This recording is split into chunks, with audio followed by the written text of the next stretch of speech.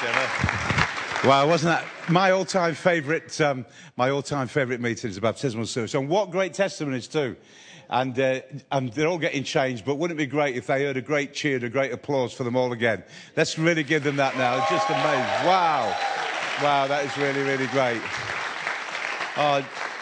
Really enjoyed being today. I had a great time here this morning in this church, and then to see all three churches together, really, really good. One thing, just one bone to pick. It did say, welcome to United, and I'm a Manchester City supporter, so it's very difficult for me to receive that. How many Manchester City supporters are in? I thought so. Nobody. I'm the only one here, you see. It's like being a Christian in the world, isn't it, sometime, in its support. Really, really good to be here. Well, I came off the plane. I was coming down the aisleway when I was coming here, and I saw W.H. Smith's, and they had a stand, and it had everything you need to know about the iPad. Everything you need to know. Just one problem, it's out of date. Because since that was published, there's a new iPad. And so in only 1 month, the magazine's out of date. The Bible, on the other hand, has not been revised in 2,000 years, and it's still the greatest book in the world. And it's changing people's lives all the time. It's the biggest seller. And it doesn't need to be revised because it's more than up to date. Because in the Bible, it's got prophecy. And prophecy is God speaking into our world and telling us what is going to happen in the future. And hundreds of prophecies that God's talked about have already come to pass. And some of them haven't yet come to pass, but they will very soon before Jesus returns. In other words, it's not that the Bible is out of date, it is the world out of date trying to catch up with the Bible. And God speaks in amazing ways through his word.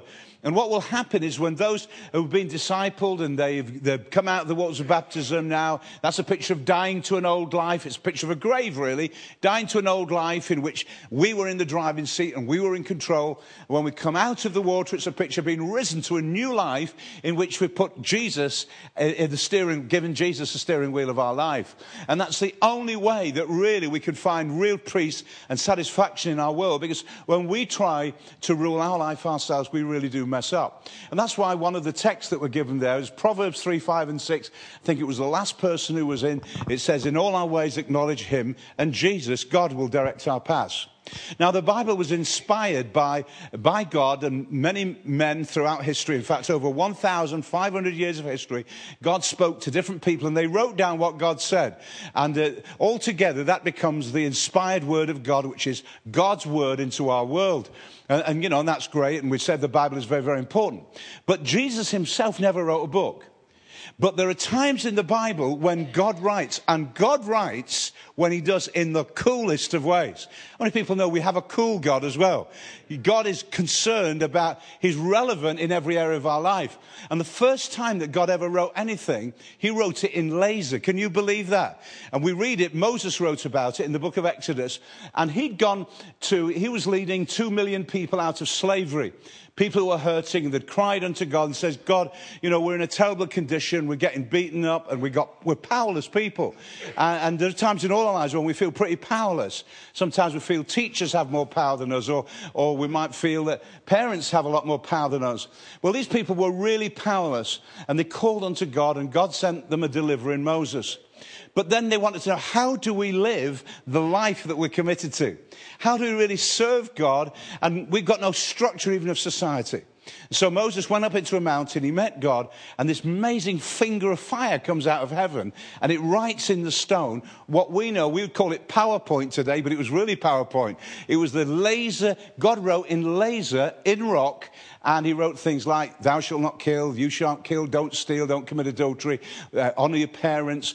And so those things that God wrote with his finger, they became the law. That became almost an instruction, guidelines, how we should live our life.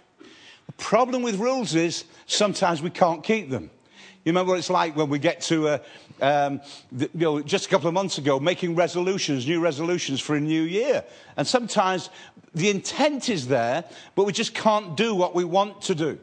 In fact, the next time God writes, he writes in graffiti. The first time anybody's recorded doing graffiti, it was God. How many people know that? Is that a revelation today? It was. There was it was a party going on, and this king called Belshazzar. In the book of Daniel, we'll read the story. And God had given his law a long, long time earlier, but people kept breaking it. And he would send prophets, they're a bit like pastors in a way, and they would say, look, you're breaking God's law and you're not happy. If you want to be happy and fulfilled and live right, then you need to obey God's law. And they tried to do it, and sometimes they did, and sometimes they didn't. But even when they did, they stopped doing it again. And so God had written with his finger in laser, and so now he goes into graffiti, and there's this great big palace, and they'd gone into the temple, which is a bit like church, really, and they'd taken all the cutlery, and they'd taken all the gold pots and all the expensive utensils, and instead of worshipping God with them, what they did, they ended up just having a party, and the party was wild, it was way out of hand, and there's some things going on that were really, really terrible. And the king was really, I'm in charge, nobody's more important than me. And then right there, the finger of God comes again, the same finger that wrote the rules. It then wrote, and it's wrote in really strange language. And actually, it was really graffiti. In fact, graffiti is not just spray cans on a wall. That's how we think of it today. Graffiti really is an art form. And places like in Italy, you can go and find where there's thin base plaster of one colour and somebody inscribes either words or beautiful pictures. And as it goes in, it gives another base colour. And that's where we get our word graffiti. But the first person ever to do it was God. And he writes on the wall these strange words. Mene, mene, tekel upharsin. Bit strange, that, isn't it? I mean, but that's what God wrote. And so they brought somebody in, and so we don't understand what this is. The Bible says that Belshazzar was so scared, his knees smote one to another. He was really, he was really, really scared because he realized God was unhappy with all the laws that he had broken. So they bring in Daniel, and Daniel says, yeah, actually, I can interpret this for you. And he began to interpret it. And it was really, the last time I wrote, remember God wrote the law and the rules, and then it was broken. And now he says, you're weighed in the balances. And you found that you don't come up to standard, you're found wanting. And he just mentioned, says, what's going to happen is your kingdom, which you've got, God's going to judge you, and he's going to divide your kingdom between the Medes and the Persians. And in your own Bible, you can read about that, and you read about it in Daniel chapter 5. So the first thing God does, he writes in laser, and he gives us the rules. Then he writes in graffiti, and he says, you've broken the rules, you're in trouble. But you see, there we go again. If we have rules that we can't keep in our own strength, we need God's power to help us to overcome that. And they didn't have the Holy Spirit like you and I've got when we get born again that comes into our life. That came a lot later. But God wanted to express to his world, not only they should keep rules and they shouldn't break rules, but he wanted to express that he really loved them. And guess what the next thing God writes? He's used laser. Now he uses graffiti. The next thing he does is tattooing. Is anybody surprised that God's tattooed? Come on, any honest people in there? Well, that's what, it's incredible. And so the next time God writes, because it says in the Bible, and some of you looking at me as if to say, I don't think that's in the Bible. It is in the Bible. It's in Isaiah chapter 49. When some people have tattoos, they might put the name of the girlfriend on or the boyfriend. Do you know what the problem with that is? If they get a different girlfriend or boyfriend, it's a bit of an embarrassment, isn't it? And because they think, wow, I wish that wasn't there. Can't get it off now. And God says, I love you so much, my people. He said, I have engraven you. I've tattooed you on the palms of my hands. And that meant, if somebody really loved someone and said, where would I put the tattoo? If I put it on my shoulder, I'd probably forget if it was on my shoulder unless I was having a shower. And I haven't got any mirrors in my shower, so that wouldn't help. I could put it on my arm, but I don't always look at my arm, but I always look at my hands. In fact, when I get in the wash in the morning, first thing I do, wash my face, and the first thing I see is my hands. And God says, I love you so much, even though you break my laws. Because how many people know everybody in the world has broken God's laws? I certainly have. The Bible says everybody's sinned and fallen short of God's standard. That what he wrote with laser, we've never kept. Nobody in the world has ever kept God's standard except Jesus himself. Nobody. And so first thing that God does, as I say, he gives the law. Then he writes in graffiti and says, hey guys, you've broken my laws. But then he says, I want to write again. I want to write and say, even though you keep messing up, I still love you. And I don't just love you, I've actually got your name written on my hands that every time I move, I think of your name. Do you know something?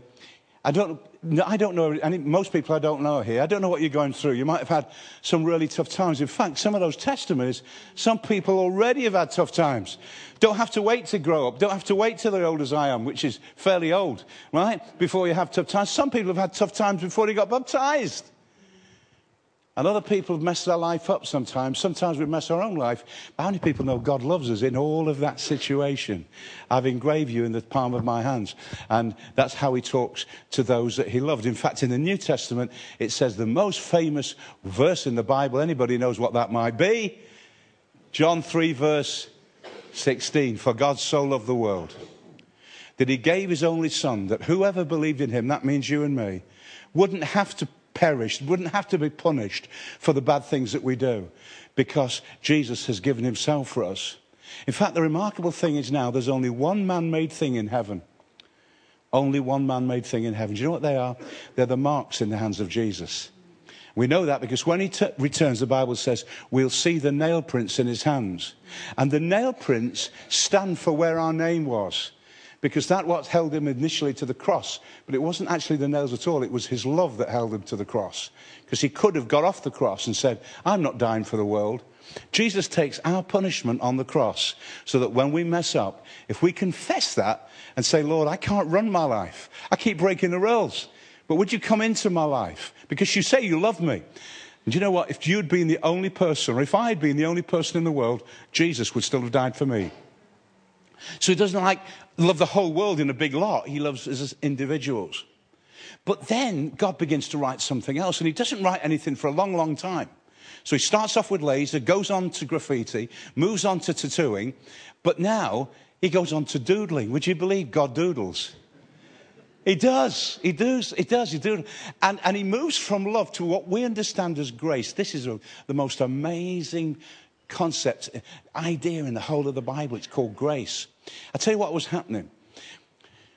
These people, these very religious people, they were like the Taliban. They were called the Pharisees. They were very, very ultra-strict people. And you moved out of the way and they were awful. And they found this woman who committed adultery. And there's no question about it, she had done it. And so they decided to stone her to death. There's some clips, don't look at it, it's on YouTube, of somebody actually today, these days, being stoned to death. It's really awful. And you just can't imagine. Somebody sent it to me and they said, if you're squeamish, don't look at it. Guess what? I didn't look at it. Awful. Well, 2,000 years ago, some people were stoning this woman. Now, remember, she'd broken the rules. Right? Because what do you remember? You remember God did the finger of fire? He said, you don't commit adultery. But she'd done it. So what happens? But God says, wait a minute, even though you've done it, even though you've messed up, I still love you, still care for you. And I can heal what you've broken. I can mend what you've messed up. And so these guys come and they start throwing stones at her. And obviously, if anybody throws rocks at you, you're going to be hurt. And then Jesus just comes along and he watches these guys with the stones and the rocks in their hands. And he suggests that it may not be a good idea what they're doing. So they look at him, and he goes down, and in the sand, because it's in the Middle East, isn't it? In the sand, he starts to doodle. Doesn't say what he wrote, but it's the next time God writes. We don't know what he wrote. But the men with the stones in their hand would have looked down. It might be he wrote down some of the sins that these people did. Because, when we point at other people, there's always three fingers pointing back at us, isn't there? Hey, when we start pointing other people's faults out, and they were pointing out what a terrible woman she is. Hey, wait a minute. And Jesus said, I'll tell you what, here's something. Let the person without sin, you cast the first stone. If you haven't sinned, you stone her. Well, it all went silent. And Jesus wrote again in the sand. Perhaps he wrote a room in a motel where one of those men had met somebody, but they didn't find out, and this woman did. We don't know what he wrote.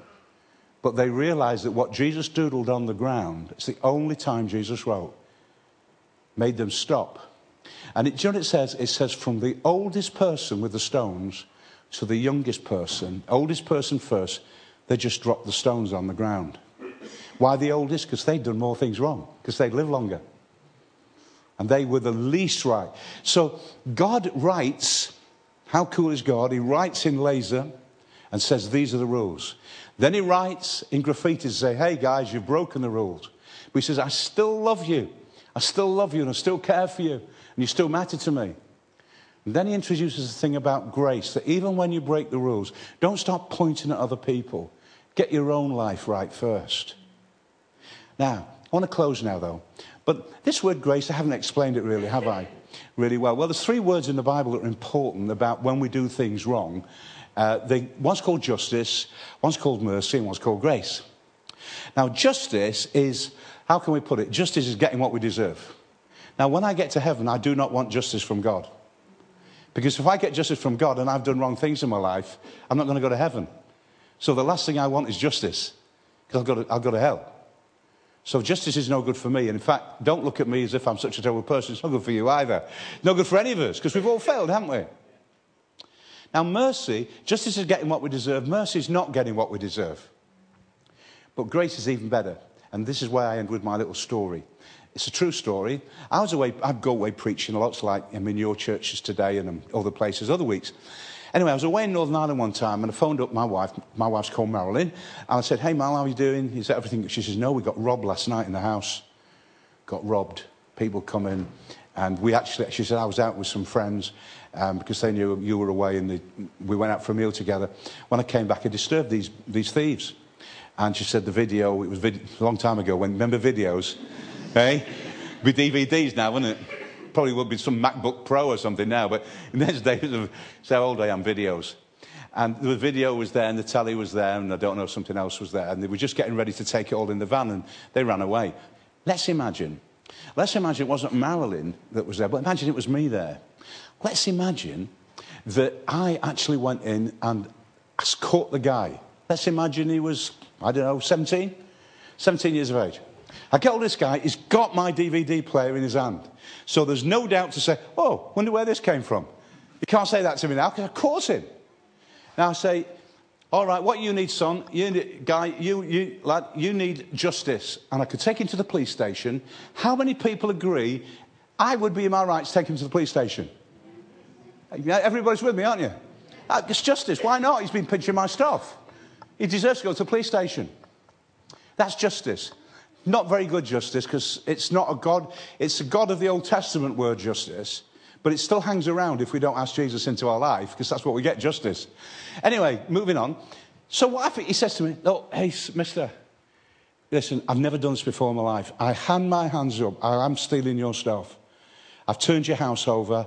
I admit it. I'm not pretending I got lost here and all of a sudden I found this in my hand. Right? I really have done it. And I've never done like this before, but I've had a lot of trouble at home and I just needed some money and that. You know, all my friends have got stuff and I haven't got stuff and I've not got a job. I said, honestly, will you never do this again? He says, honestly, mister, I'll never do it again. I said, well, I'll tell you, come on, have a cup of tea, go home, we'll forget it. Now, that's not justice, that's mercy. Are you with me? That's mercy.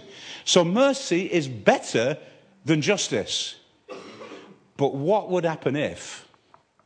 Now, wait for this. And you'll say to me, John, nobody would do what you're going to tell me. You're going to look at me now and say, John, you are stupid. No, don't say it.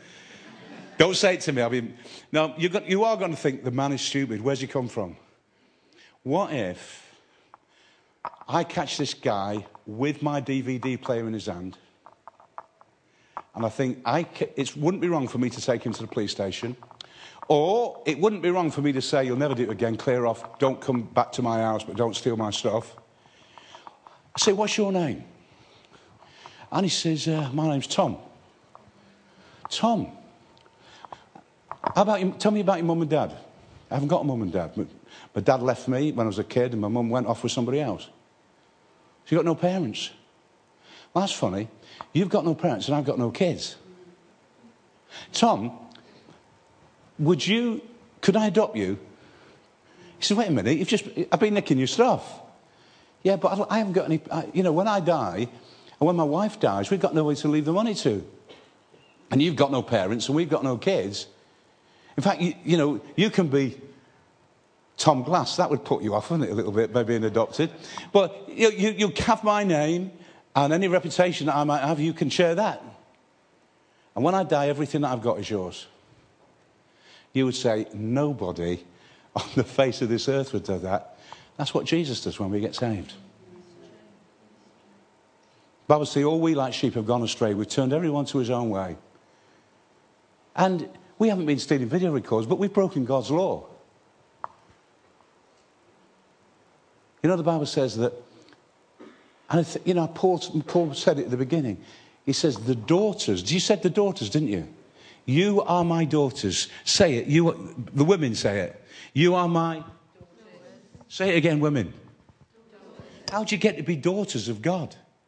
Because when you become a Christian, he brings you into his family. And if you're a guy, he says, now are you the sons of God? And the Bible says about inheritance that we become heirs of God and heirs of Christ Jesus. What an awesome God we've got.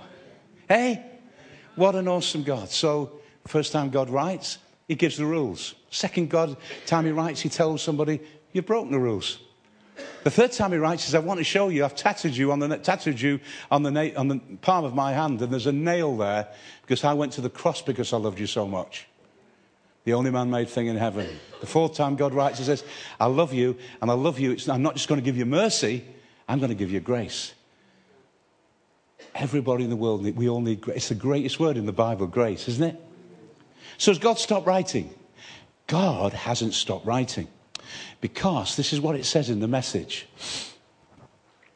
2 Corinthians chapter 3. These are my notes to make sure I don't speak long. See how big they are? This is what it says in the Message. You're hearing what I'm saying today? I wrote it down so I wouldn't get it wrong because I couldn't remember it. Your lives are a letter that anyone can read.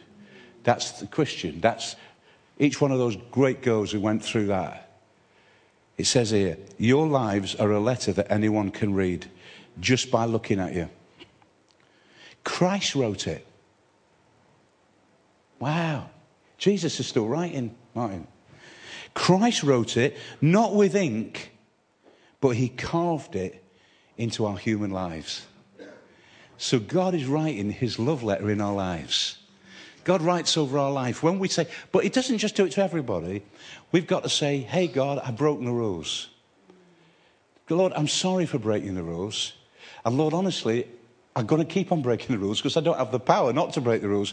But because you love me, you don't just offer me justice. You don't just tell me off. And you don't even let me off. You do something better than that. You bring me into your family so that I can live for you. And you haven't stopped with me then because all the time I grow as a Christian, you're writing new things in my life. Do you know, it's amazing. A friend of mine on the back row there, he was telling me just before the baptismal service started. In fact, he's not on the back row, he's just a little bit further in. I don't want to point at him.